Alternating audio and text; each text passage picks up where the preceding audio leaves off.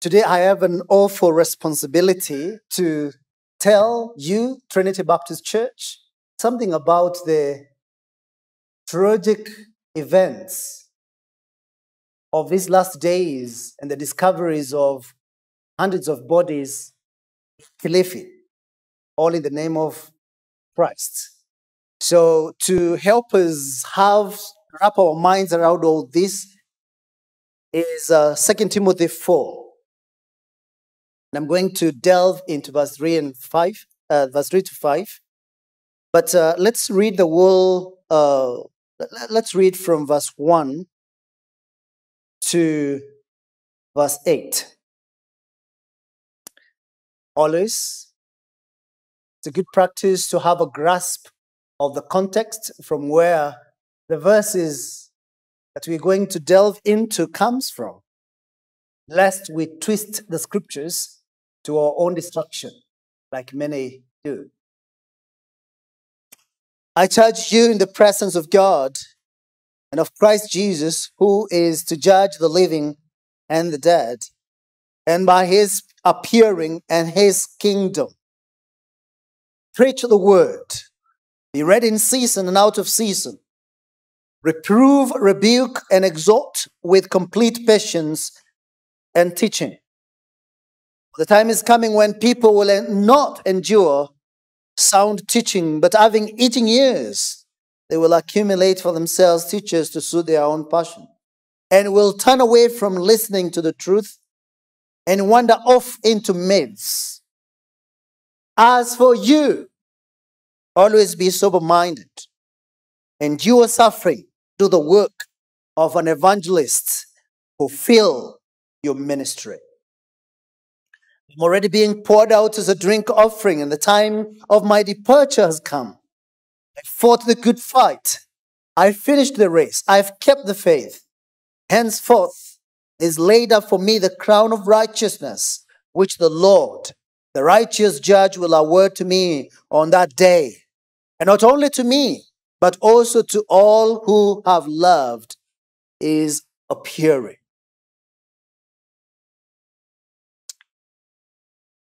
Verse 3 through 5 gives the diagnosis, a diagnosis and a solution to cults, occults. And that's what we're going to deal with. But first, let's turn to the Lord in prayer. O Lord our God, the revealer of mysteries, God of truth, we look to you to help us to hear your word clearly, simply, powerfully, with unction of the Spirit, with much conviction. Give us a grace to receive your word. Enable your word to settle in our hearts, our minds, to change our perceptions and our wills so that we would be conformed to the likeness of Jesus Christ, our Savior, in whose name we pray. The expose of Paul Mackenzie of the Good News International Church in Shakahola, Kilifi County, and the many deaths of people who supposedly starved themselves to death with the expectation of going to heaven, the mass deaths that have been reported at Good News Prayer Center and Church of Ezekiel Odera have all continued to be a cause of great grief, shock for everyone. We all are shocked and condemn that kind of teaching or indoctrination that is unbiblical, with the strongest words possible, and say, this is not Christianity. And it's an indication of the effects of false teaching and heresy. We've been told that as at yesterday, the Red Cross has reported over 400 people still missing. They said more than 200 are children, minors. Such tragic deaths in the name of our most holy Christian faith cannot go unnoticed, even from a pulpit that believes in consecutive expository preaching of God's word. We have to make a statement. We have to make a statement because there's been calls from left, right, center for the government to regulate churches as a result. And those who believe the Bible must distance themselves from such teachings. And that's what we're going to do today. So today we shall explore the diagnosis of cults and cultism and occult. Cult simply means a smaller sect that subscribe to a particular doctrine which is not the orthodox doctrine. It could be that they've lifted up a verse above the rest. When it comes to occult, it goes not just into the teachings, but into the practices that are of darkness, that lead to death. There are secrets, things that no one knows really outside of that group. But we need to realize that error leading to false teaching, leading to heresy, leads to cultism, and then eventually occult. That is how you can graduate things. And that's why no pulpit should ever tolerate any error being propagated from the pulpit. As we shall see, churches in Kenya are sufficiently regulated.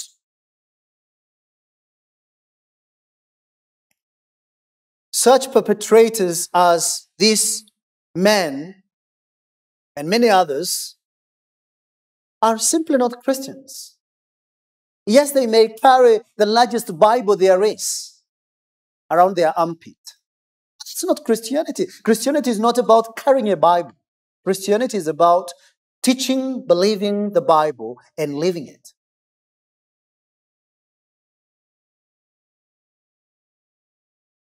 All these problems of error, heresy, cult, occult, it's not something that has begun with these two men. It's something that has been there ever since. And the Lord God is not caught unawares by these kind of actions.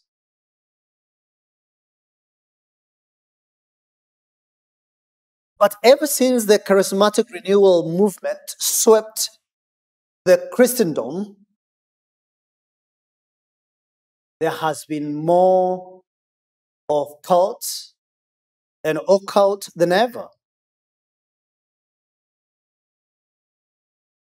But again, as I said, these are not things that are new. And so the Lord God has told us, Christ Jesus did tell his apostles in Matthew 24, verse 23 through 28, these things will come. He said, then if anyone says to you, look, here is Christ, or there he is, do not believe it. For false Christs and false prophets will arise and perform great signs and wonders. Does that sound familiar? So as to lead astray, if possible, even the elect. See, I have told you beforehand, the Lord says. So if they say to you, look, he is in the wilderness, do not go out. If they say, look, is in the inner rooms. Do not believe it. For as the lightning comes from east and shines as far as the west, so will be the coming of the Son of Man. Wherever the corpse is, there the vultures will gather. Miracles, signs, and wonders are the bits that false teachers and cult leaders use to lure their victims. They entice them with promises of better life, deliverance from poverty, healing from diseases, restoration of broken relationships like marriages or parents and children, success in businesses, success in school. Sadly, victims who are gullible and greedy swallow it line, hook, and sinker. And that's what we are seeing then in Shakahola. Of course, all these services never come with a free coupon. They are always charged. False teachers are very imaginative. They will use every means to get to their wealth. For example, this Ezekiel sells what he calls holy water and handkerchiefs to heal all sorts of diseases and to ward off witchcraft and other spells. As you're seated here, you may have received a text from him saying, "Send so much money and I will show you your star." Taona nyota. These men are not the only prominent false teachers around. We have David Owuor, we have Manyuru down here. The likes of Mwiru have done their bit about touching the radio and the TV so that you can be healed. Many others. Some are subtle, but most of them are very greedy and loud, even blasphemous and arrogant. But again, as I said, God is not caught unawares. He exposes many false prophets, beginning with Balaam. We read of him in Numbers 22. Balaam, the son of Beor. Or the Lord tells us of how King Ahab gathered for himself 100 false prophets in 1 Kings 22. And you remember how Zedekiah, the son of Kenana, and the 100 prophets guaranteed the king that he was going to win the battle until Micaiah, the son of Imlah, came. True prophet of God. What I'm saying is, there is only, from that text, there is 1% true prophets in the land. The 99 are false prophets. And the Bible says, and in their greed, they will exploit you with false words. 2 Peter 2:3. And Peter goes on to say in 2 Peter 2:12-21, but this, referring to the false prophets, like irrational animals, creatures of instinct, born to be caught and destroyed, blaspheming about matters of which they are ignorant, will also be destroyed in their destruction, suffering wrong as a wage for their wrongdoing. These prophets count it pleasure to revel in the daytime. They are blots and blemishes, reveling in their deceptions while they feast with you. They have eyes full of adultery, insatiable for sin. They entice unsteady souls. They have hearts trained in greed, accursed children, forsaking the right way. They've gone astray. They've followed the way of Balaam, the son of Beor, who loved gain from wrongdoing, but was rebuked for his own transgression. A speechless donkey spoke with human voice and restrained the prophet's madness. The Bible says that these prophets are waterless springs and mists driven by the storm. For them, the gloom of utter darkness has been reserved. And they would not be able to hire any lawyer against this day. For speaking loud boasts of folly, they entice by sensual passions of the flesh those who are barely escaping from those who live in error.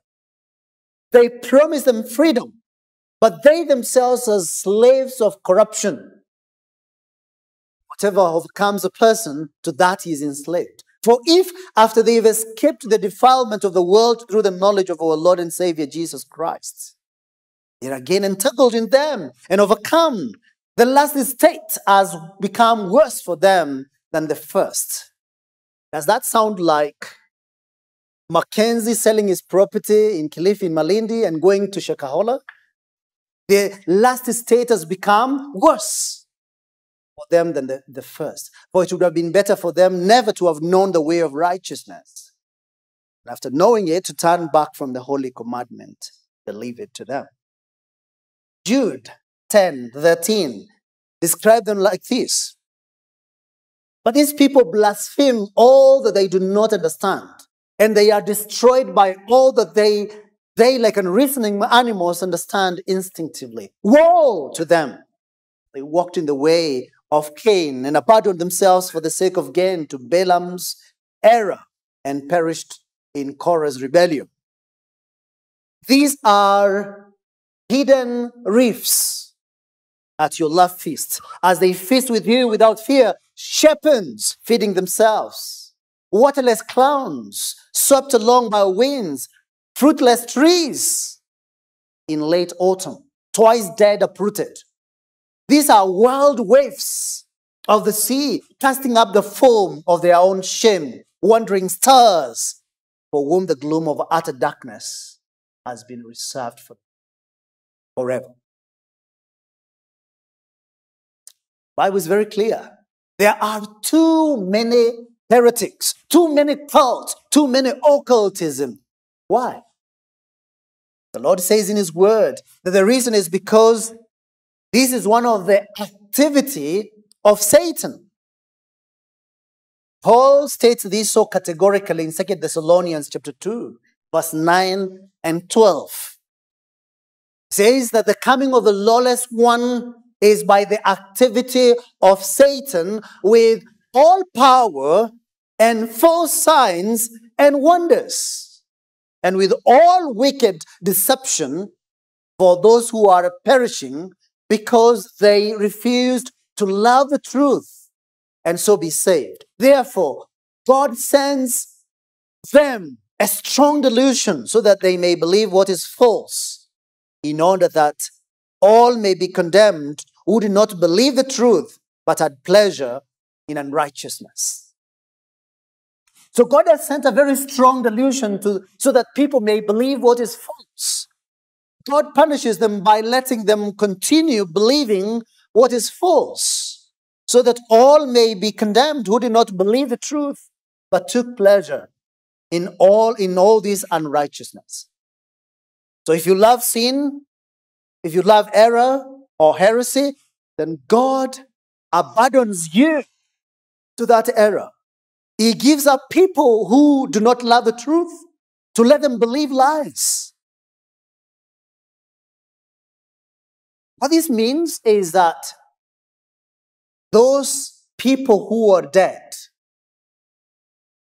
the government wants us to believe that they are victims. They're really not victims. They are accomplices. They are equally culpable. They are also under the punishment of God because they did not love the truth, did not believe the truth. So God gave them up in punishment because they acted against the light of His word and their own consciences. He gave them up to debased minds because they exchanged the truth about God for a lie. And they prefer to worship creature. They serve the creature rather than the Creator who is blessed forever. But then I bring it home to your feet. How do you tell if TBC is not a cult?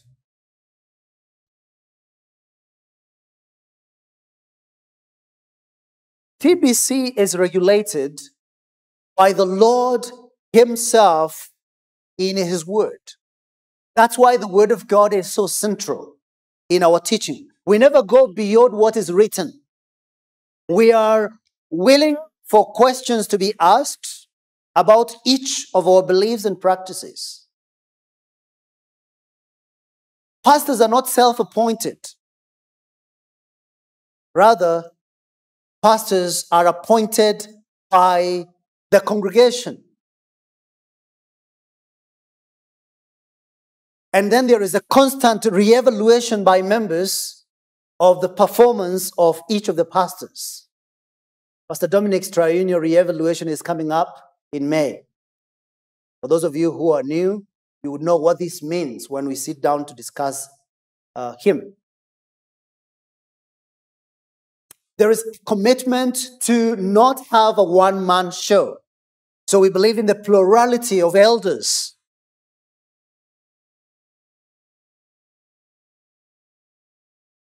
You would know cults by some of the following marks.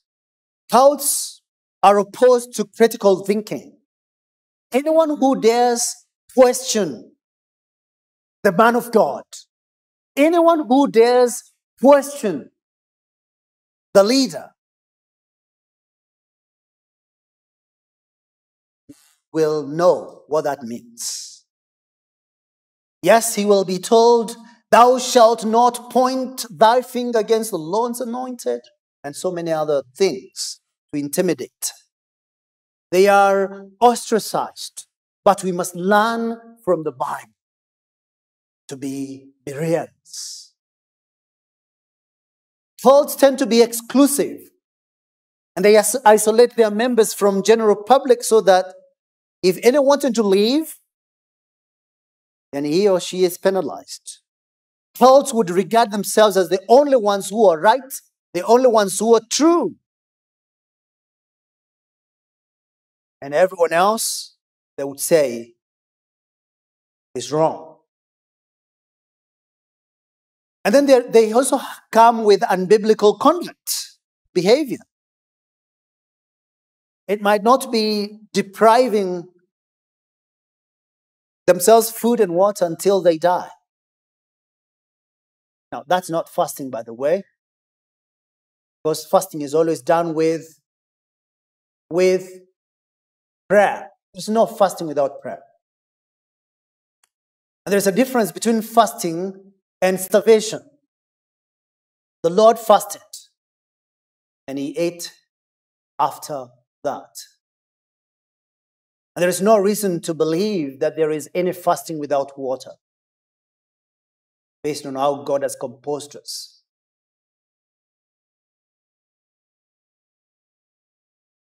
They also tend to dishonor the family unit, breaking the law of the land.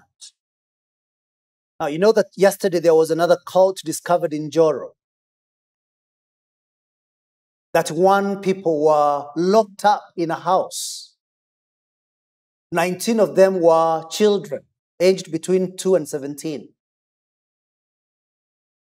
Thankfully, there was this young lady whose mother had secured a job for her. She's from I think it's from Moisbridge.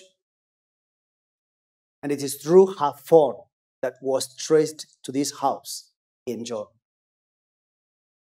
Separating her from her mother, separating her from her children. No regard for the family unit.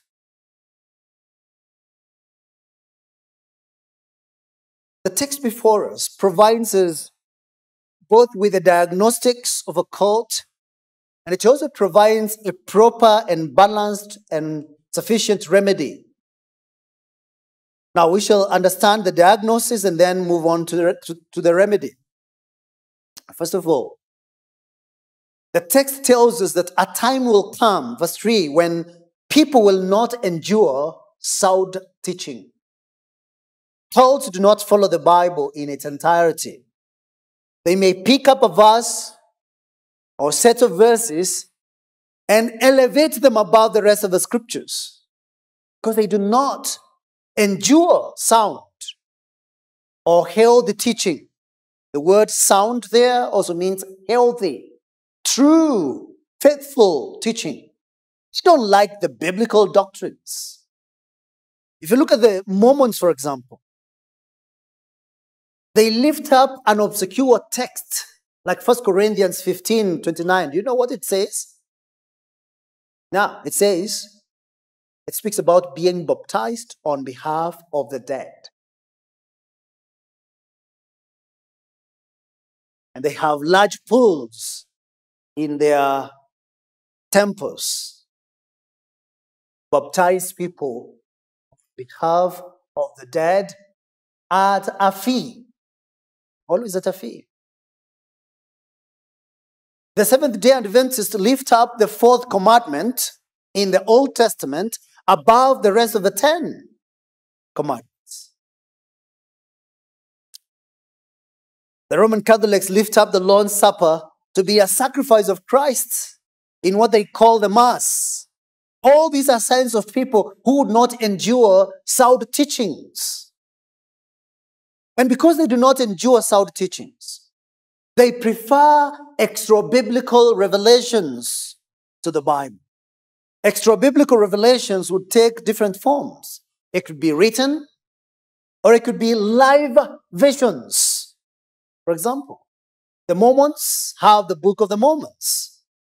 The Seventh-day Adventists have the writings and revelations of Ellen G. White. The Roman Catholics have the Pope speaking ex cathedra. Do you know what that means? That's a Latin phrase meaning not from the cathedral, but from the chair, from the throne.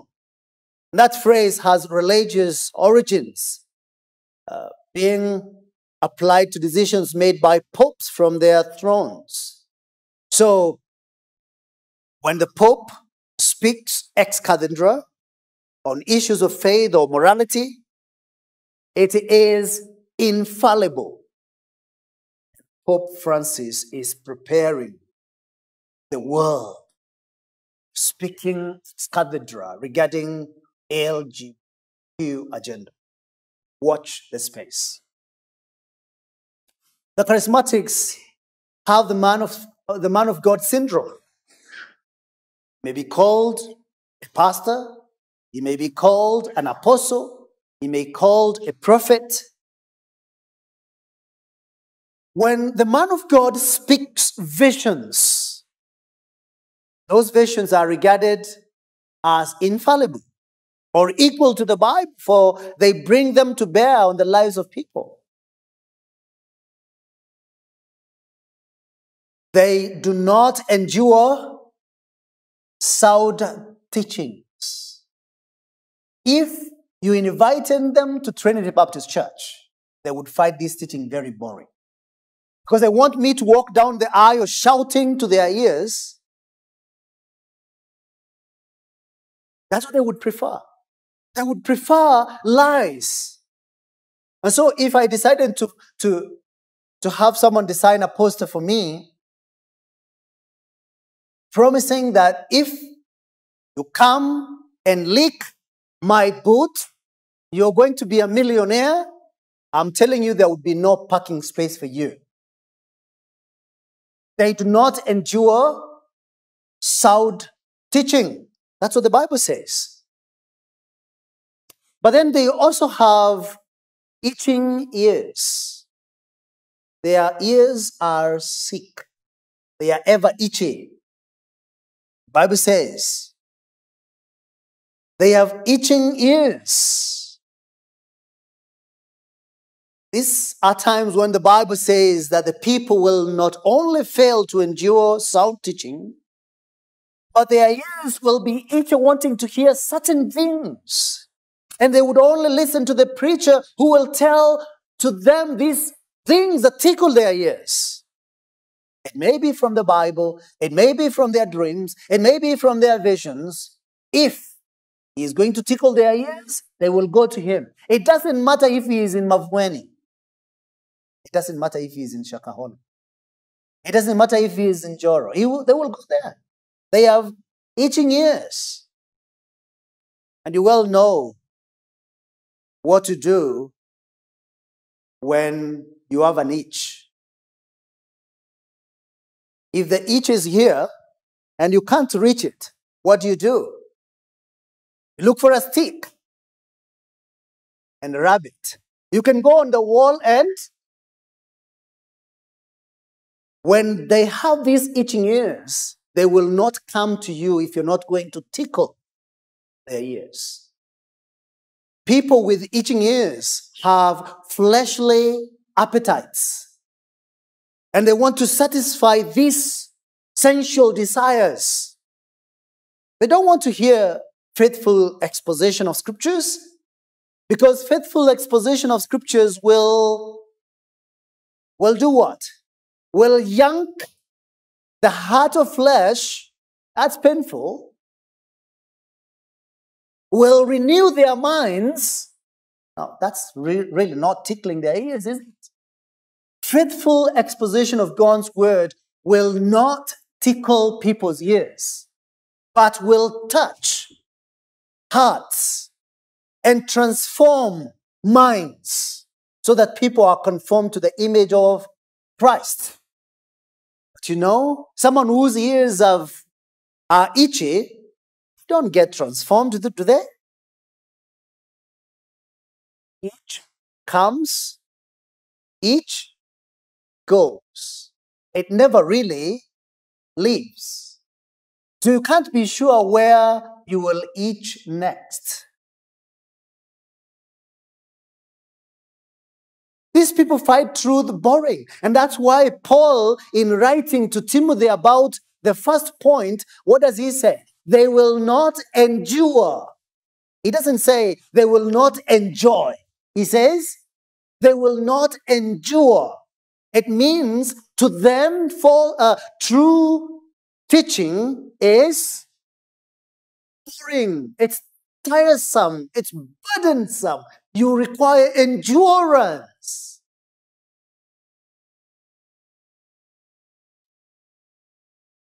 They do not want to hear the whole counsel of God. If Paul preached to false teachers, he would not be able to tell them that I did not shrink from declaring to you the whole counsel of God, but I brought you everything that is profitable, because they would not endure it. So they pick a verse here.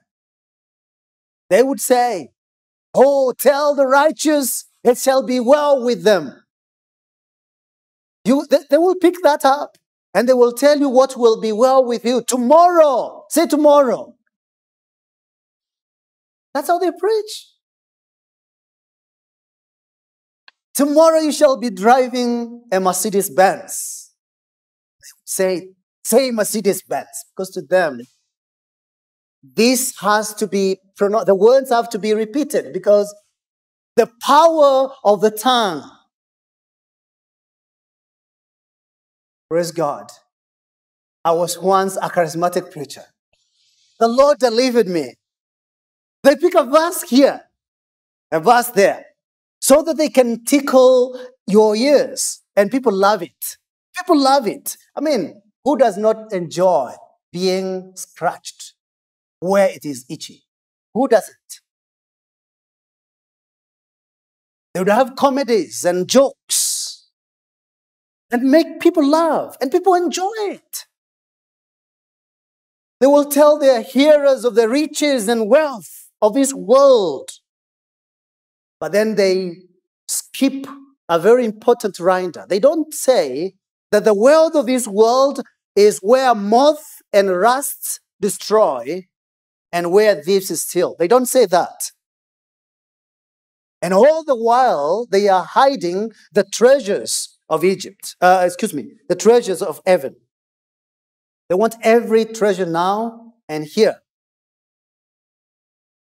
See, some of the people who have died in this Shakahola cult, they came from as far as not just here. I mean, you hear people who came from Vihiga, from Kisumu, from Meru, but then you also hear people from Uganda and DRC and Tanzania. one might say they were driven there by their own life's problems. They wanted a preacher who would tell them the solution to their problems. But what did they hear? It is how they can prosper in their businesses, how they can fight love and get a spouse, how they can be healed without going to the hospital and without taking a single tablet. It's how they will prosper in this life.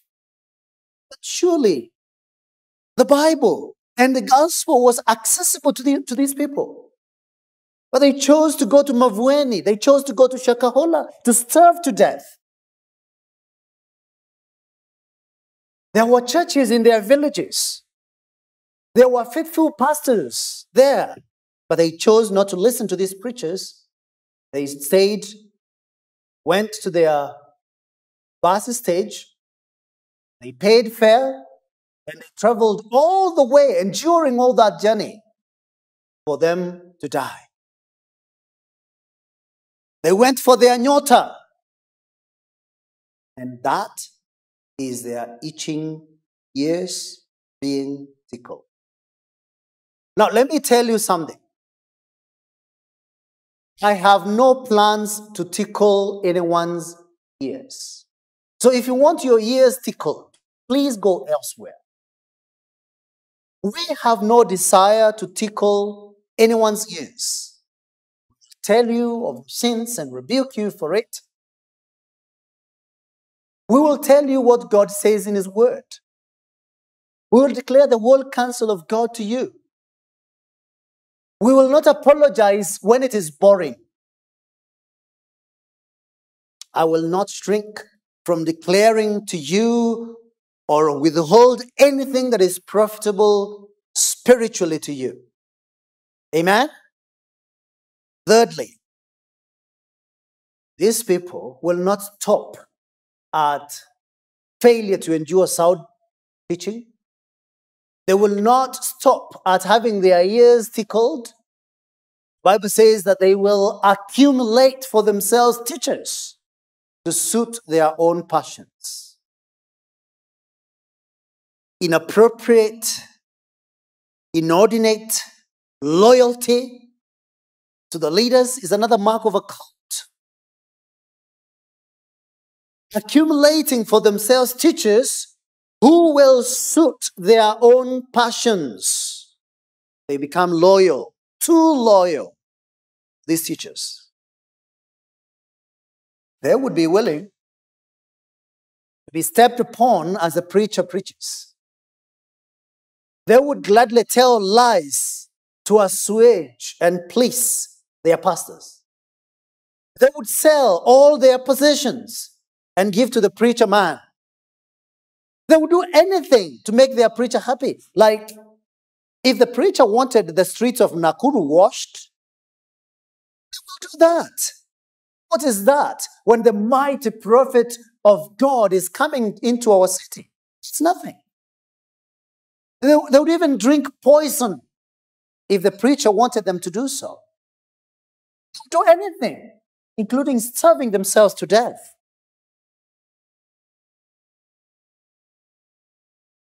Heard of William Branham? Have you heard of Odeto of Legio Maria? When they died, they would not even believe that these men were mortal men. They accumulate for themselves teachers to suit their own passion. So, when they feel like Moiro's power is diminishing, they go to Mainanganga. If Mainanganga's powers seem to be waning, go to Manyuru. If Manyuru's powers are not really being so powerful, go to Mavueni. They will accumulate for themselves teachers to suit their own passions. It is this crowd that prop up this man. It's this crowd. that accumulate themselves teachers to suit their own passions, to show, and this shows them that the followers of false teachers are not victims. They're equally culpable. They prop up these false teachers by financing them. I read recently of a guy who sold his 100 million property and gave 20 million to this Mackenzie guy. Sold a 100 million property for 20 million to give to the... Think about this. A hawker or a mason, within less than a decade, is driving a Lexus 5.7 liter engine, 5,700 cc engine. They're propped up by their hearers. Their hearers are willing to buy holy water. Their hearers are willing to do anything to prop up this man. So I'm saying that the followers are also guilty of raising these men up.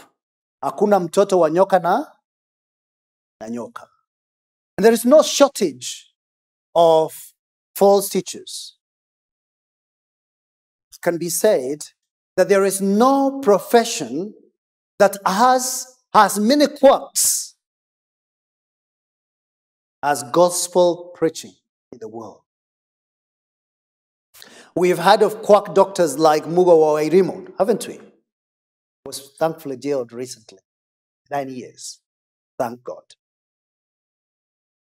Now, the consequences of a quack doctor or malpractice is only a lifetime. A quack lawyer or a quack surveyor can mess up one financially. But a quack pastor, a quack doctor of the soul, can very easily mess up one's soul. Think about the hundreds who we hear have been served. False teaching, my friends, is poison to the soul, regardless of the amount that you may drink. In fact, there are more false teachers than true teachers because of the activity of the devil. This is why the Bible says that the harvest is plenty, but the laborers are few. True servants of God are few. There are too many heretics, too many impostors, too many charlatans, too many scammers. They come in all forms and color. You would hear Mara Kanyari, Mara Helicopter Ministries, all those things. Too many heretics. Too many. Accumulation. You're talking of numbers. Themselves teachers suit their own fleshly passions. Fourthly, these are people who turn away from listening to the truth. That's what the Bible says. They will turn away from listening to the truth. Because there are too many false teachers, many will turn away from listening to the truth since all they hear are lies.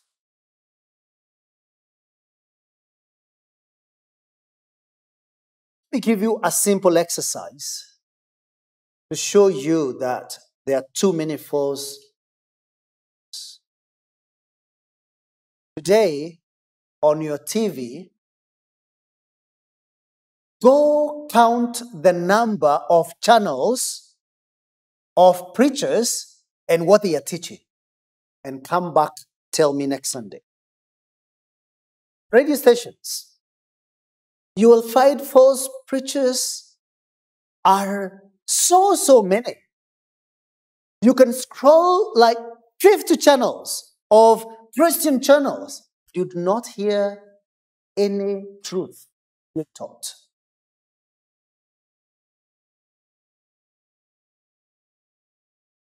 But let me tell you the reason. Truth does not sell. That's why we are only a handful here. Truth does not sell.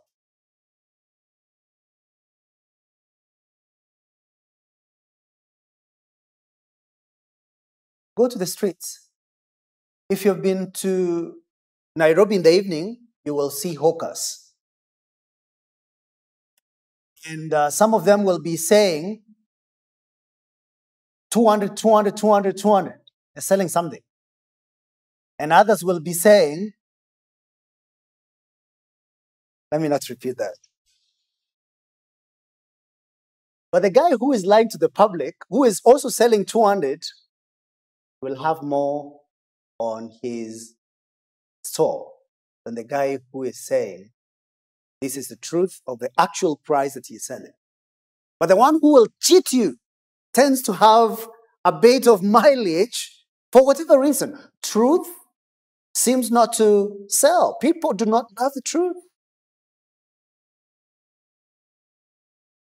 Woe to those who call truth false and false truth. They call evil good and good evil. They call light darkness and darkness light. They've turned away from listening to the truth, and so they prefer error. Some of them may have abandoned good pastors who rebuked them for their sins and have gone to Mavueni.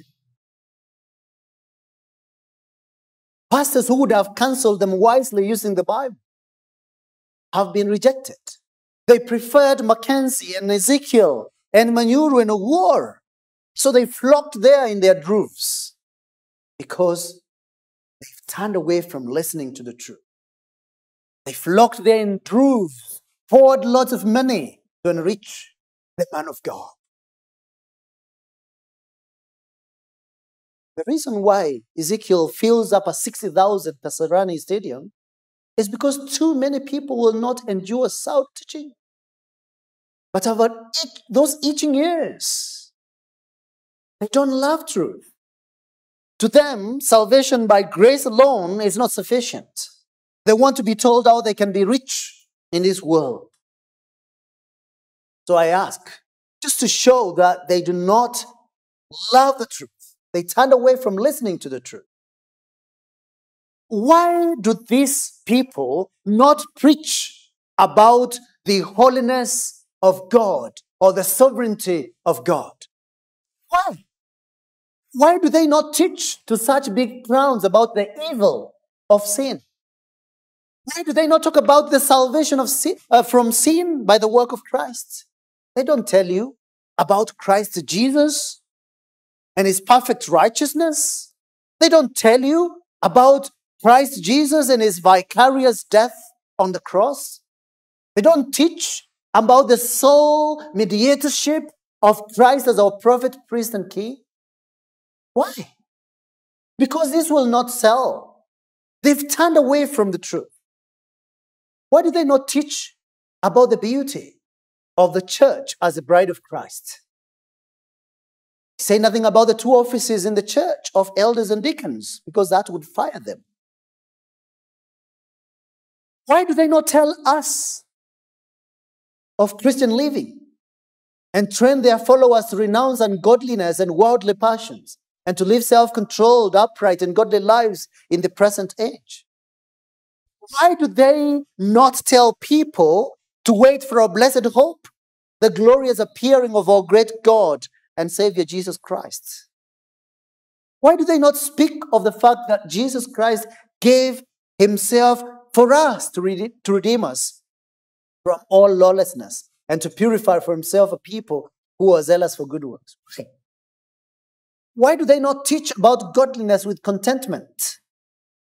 Why do they not tell their hearers that we brought nothing into the world and we can take nothing out of the world?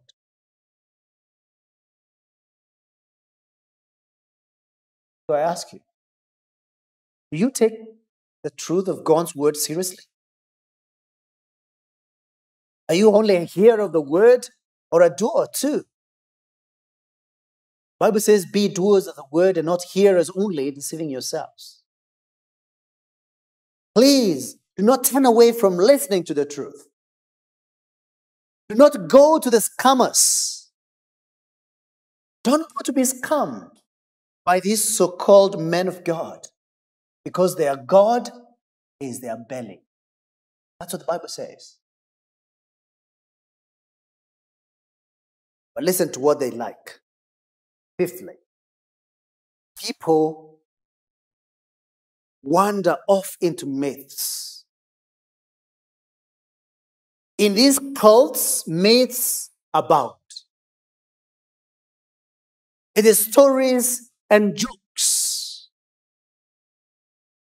The Bible says people depart from the true faith to devote themselves to deceitful spirits and teachings of demons through the insincerity of liars whose consciences are seared. These teachers turn to irreverent, silly myths. 1 Timothy 4:7. They tend to be puffed up with conceit and understand nothing. They have unhealthy craving for controversy and for quarrels about words, which produce envy, dissension, slander, evil suspicions, and constant friction among people who are depraved in mind and deprived of the truth, imagining that godliness is a means of gain.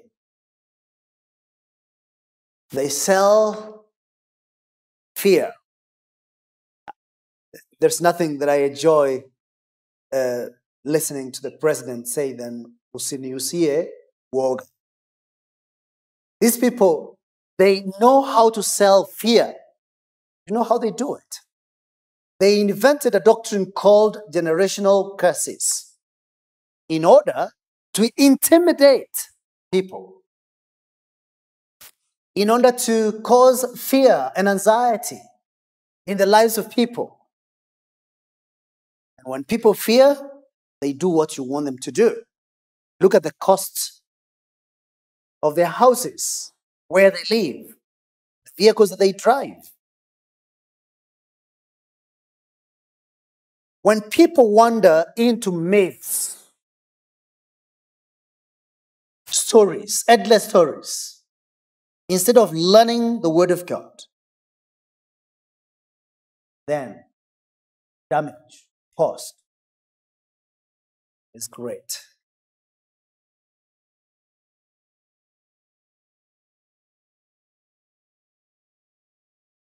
And just to show you how costly these myths and endless genealogies have been, you can look at their net worth. You can look at their net worth, and you would know that falsehood and error business is a booming business. But don't open it.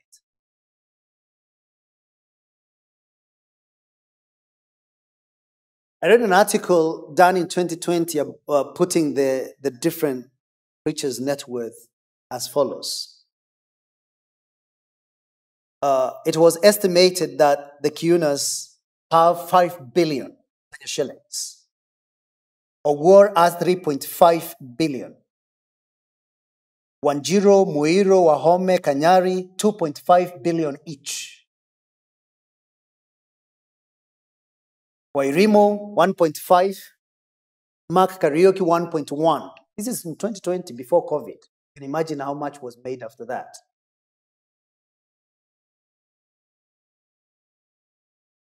The man who is causing havoc has they say he has an 800-acre property. The other guy has 65-acre property. To them, godliness is a means of gain and profit. They would sell wind to make more money. You know, people are told that this is the breath of God, they will buy. Avoid such people. Avoid such people. Flee from them. They will tell you that you will be blessed, and all the while, there is only one person being blessed.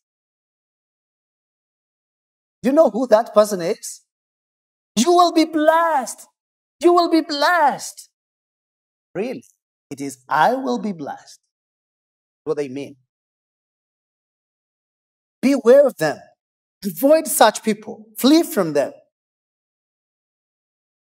So we draw to a close. Let's ask, what is the solution? What is the solution to all these things? Number one, always be sober-minded, is what the Bible says. For you, as for you, always be sober-minded. You, be sober-minded.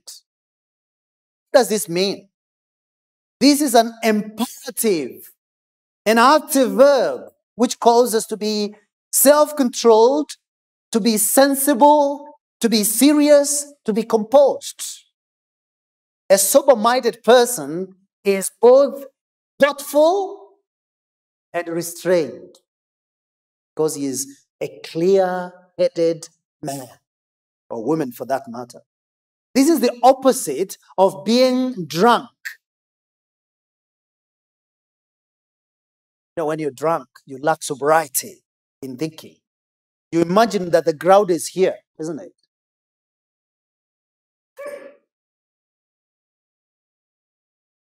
Lack of sobriety.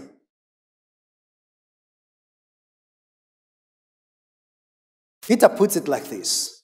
Therefore, preparing your minds for action, be sober-minded. Set your hope fully on the grace that will be brought to you at the revelation of Jesus Christ. To be sober-minded, your mind must be prepared for the right action. A sober-minded Christian is discerning. He asks these questions every time. Okay, Mr. Pastor, you said that if I fasted, I will meet with Jesus in heaven. Please, would you show me the book, the chapter, the verse? You ask, what does the Lord say about this matter? Where do we see anyone in the Bible fasting and starving to death? Where? By example, where? What does the Bible say? Is it written in the scriptures or is it written only in your mind, Mr. Preacher? Can this be proven from the Word of God? But then you see there is a problem there. Many people don't read their Bibles. Many people are ignorant of the scriptures. They are contented to say, Pastor Murungi knows the scriptures, and that's all they leave it. No, you must grab your own Bible and read it every day. You don't want to be deceived. And then the other question to ask is this historical? How has the church handled a matter like this in the church history? This is because we are not the first generation Christians. We are not Adam and Eve. Neither are we Noahs. Christians have been living. The head of a church, Christ, by his Spirit and the Word, has provided for us all that we need for this life and for godliness. Always be sober-minded. And when you put down your sobriety, your pocket will be emptied. Do you hear that? When you fail to be sober-minded, your pocket will be emptied and eventually your soul will be lost. Be discerning. Never fail to discern. Be a Berean. Always a Berean. Always open your Bible and always read it and study it. Learn the doctrines of the Bible every day. Never be tired. And so the Bible says, always be sober-minded. Remember that blessed is the man who does not delight in the counsel of the wicked. A man who does not stand in the way of sinners or in the seat of scoffers, but a man who meditates on the law of God day and night. And what is he like? He's like a tree planted by the streams of water. That's what he is like. And if you want to prosper, yes, there you have it again. The Bible says he's like a tree planted by the streams of water whose leaves do not wither, and who bears its fruit in season. Whatever he does, meditates day and night on the law of God. Is that you? Because you cannot be sober-minded without the word of God. And you cannot be sober-minded without the help of the Spirit, who illumines the truth. Are you sober-minded as you come to church? Or do you leave your brain at home? Do you leave your brain and your intellect in your car or at the gate? Or do you come and reason? The Bible says that when Paul went to Corinth, or when he went to any town for that matter, he reasoned from the scriptures with people. And that's what we do. We reason with you from the scriptures. The opposite of being sober-minded is to be like children, tossed to and fro by the waves, carried about by every wind of doctrine, by human cunning, by craftiness in deceitful schemes. Ephesians 4:14. So, please always be sober-minded. Secondly, endure suffering. False teachers know that people are suffering. They know that we are in a fallen world. They know that we have to contend with diseases and death. They know that we have to deal with broken relations. Then what do? They take advantage of people's sufferings. And they lie that God's children do not suffer. They promise solution to suffering without disclosing the riders. Come for solution, they say. But there is a fine print. It is at a fee. They promise healing without means, and so people die. They promise hope that but then they deliver hopelessness. They promise wealth, but deliver poverty to all and only wealth to themselves. They promise heaven, but as people commit suicide, they die and they go to hell without Christ. They offer empty promises. But as for you, be sober-minded. But as for you, endure suffering. Suffering is good for your soul on this side of eternity. Suffering is good for your soul, dear pilgrim to Zion. Suffering is good for my soul too. Suffering is the means that God uses to push us forward towards the celestial city. It is the sufferings that we have to deal with, that we have to endure, that helps us see that we have no abiding city here. Sufferings keep you focused to the eternal goal of your upward call. It is suffering that God uses as a means for our sanctification. Suffering is the means that God has given for our holiness. But they don't teach that. But the Bible says that whoever desires to live a holy life must be... Hey, where is your theology of suffering? Whoever desires to live a holy life must be persecuted. It has been granted to us not only to believe in Christ, but also to suffer with Him. The Spirit Himself bears witness with our spirit that we are children of God. And if children, then heirs. Heirs of God and fellow heirs with, provided we suffer with Him in order that we also may be glorified with Him. We don't teach about the glories of the new earth and new heavens where righteousness dwells, and contrast that and say that your present sufferings are nothing in comparison to the weight of glory there is to come. So my dear brother and sister, endure suffering. There is no quick fix or shortcut, but to endure suffering. This world is fallen, laden with sin. We have enemies of our souls. We have the devil, the world, the flesh. They are constantly up in arms against us. Sin does molest the children of God. Therefore, we must learn to count it all joy when we fall into trials of various kinds, for we know that the testing of our faith produces steadfastness. And let steadfastness have its full effect, that you may be perfect and complete, lacking in nothing.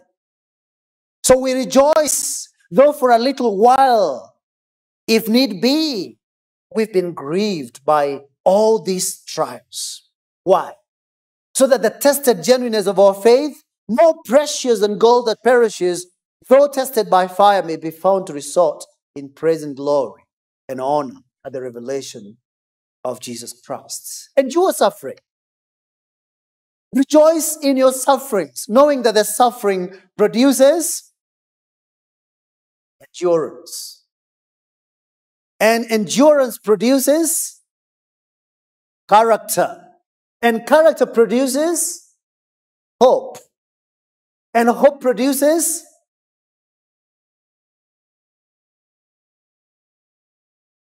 hope does not put us to shame, because God's love has been shed abroad, has been poured into our hearts through the Holy Spirit who has been given to us.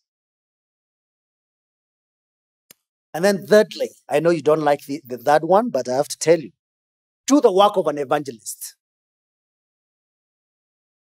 This is a prescription of the Bible. This is a solution to all this false teaching. It's because you haven't been evangelizing. If you've been teaching the truth, witnessing to your mother,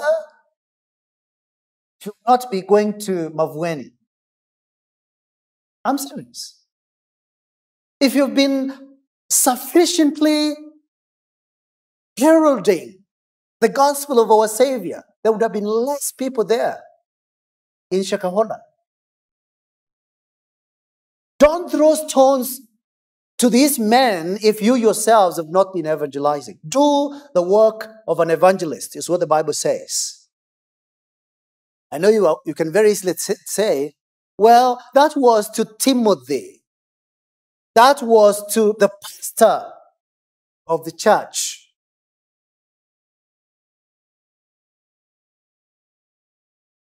When Jesus gave the Great Commission, was the Great Commission given only to the 12? Now, there are people who teach that the Great Commission was only given to the 12. But I tell them, read that Great Commission to the end. What does it say? And lo, behold, I am with you to the ends of the earth. The apostles will be there to the end of the age. No. It is you, dear brother and sister in the Lord. Do you want to be rid of believing a lie? Then proclaim to the world that the good news of salvation from sin is through faith in Christ alone, by His grace alone, the glory of God alone. Preach that the saying is trustworthy and is having a full acceptance, that Christ Jesus came into the world to save sinners, even the foremost. Preach that there is only one God, the holy and only God, one mediator between this infinitely holy God and man, the man Christ Jesus, who gave Himself as a ransom for many. Preach. Share the gospel. Preach to your relatives, your wife, your children, your brothers, your sisters, your siblings. Evangelize to your neighbors. Witness to your friends. Teach your colleagues at work. Preach to your fellows, their acquaintances, all of them. Do the work of an evangelist. No one in your circle should be spared from hearing that Jesus saves, Jesus saves. Sound the word of grace to all, that Christ receives sinful men. And then lastly, fulfill your ministry. Fulfill your ministry. If you would not fall into debauchery of cults and falsehood, then as a Christian, you must believe the truth of God's word and live accordingly. You shall know them by their fruits, the Bible says. So you must bear the fruit of the Spirit. But you must also use your spiritual gifts in the church to fulfill your ministry. Do the right thing, so fulfill your ministry. Fulfill your ministry to the Lord in His church. Fulfill your ministry in the family. Fulfill your ministry at work. Fulfill your ministry to your brothers and sisters in the Lord. Fulfill your ministry to the state. Fulfill your ministry always. I want to make a statement on fulfilling your ministry to the government. The government must be obeyed in matters of the law. And the government must be obeyed in the matters of the law insofar as the law of the land does not contradict the law of God. If the state officers tell us as church to obey laws of men rather than the law of God, what shall be our response? We shall obey God rather than men, Acts 5:29. But the Christian church is composed of law-abiding citizens. Because rarely do you have the government telling you to disobey God. Because the church is equally, just like the church is, a servant of God. The state is given the sword by God and does not wield that sword in vain. Because there is no authority except from God.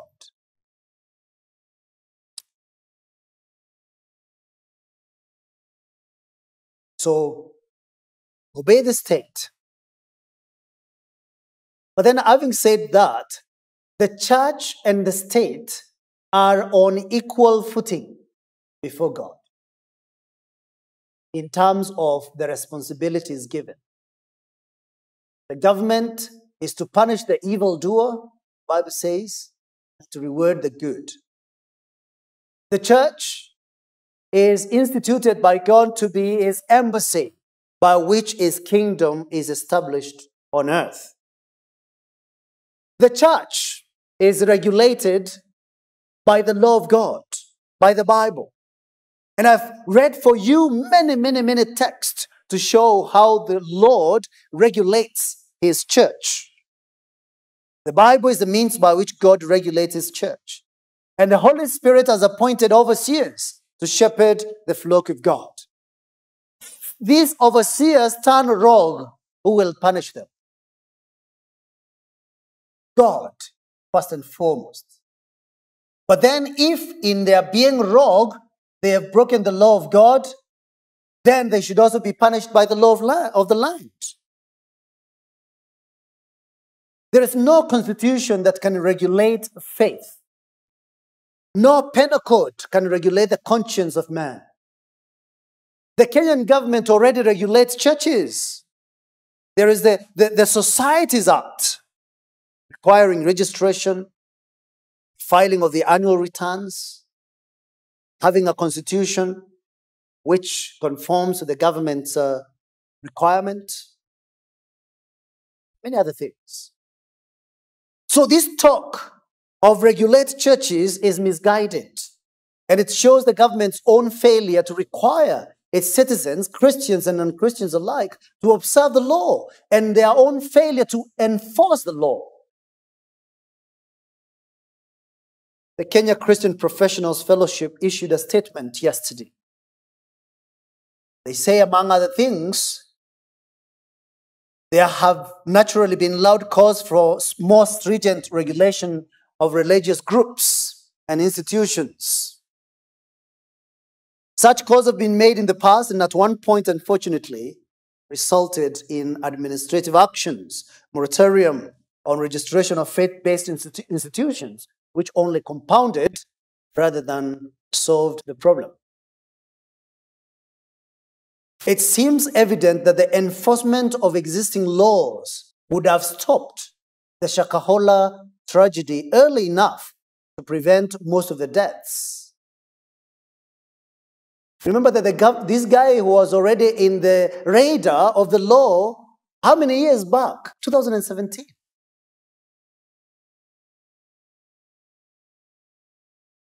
The true Christians are law-abiding citizens because we are guided by the Word of God and we are guided by the Spirit.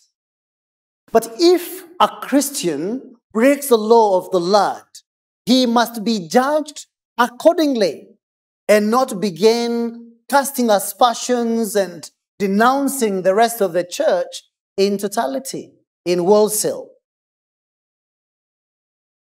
A Christian leader must not teach any lawlessness.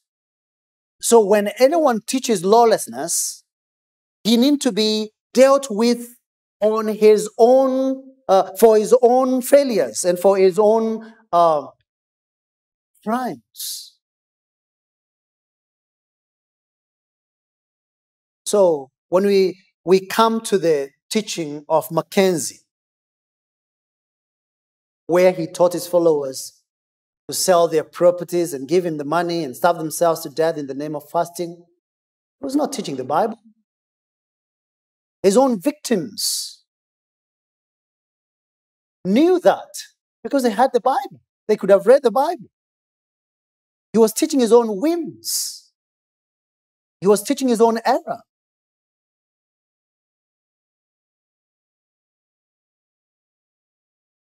We know that. The Bible condemns killing or murder, whether self-murder or murdering other people. The sixth commandment is, you shall not murder. And what does that commandment require us? It requires all lawful endeavors to preserve our own life and those of others. But the Bible says no one ever hated his own flesh, but nourishes. In other words, he feeds and cherishes it, clothes it, just as Christ does the church, because we are members of his body. And so we value our own lives. And we also value the life of others. You remember when Obadiah hid the prophets of God and provided them with water and bread when Queen Jezebel wanted them dead? This is fulfilling the sixth commandment. And this commandment forbids the taking away of our own lives or the lives of our neighbor unjustly or whatsoever tends to that. So when you tell people, stop eating, stop drinking water, die, that's not the Bible. So in conclusion, we have to be sober-minded, we have to be vigilant, we have to be biblical. We are to be subject for the Lord's sake to every human institution, whether it be to the emperor as supreme or to governors sent by him to punish those who do evil and to praise those who do good. Because this is the will of God, that by doing good, you should put to silence the ignorance of foolish people. Live as people who are free, not using your freedom as a cover-up for evil, but living as servants of God. Honor everyone. Love the brotherhood. Fear God. Honor the emperor. Amen.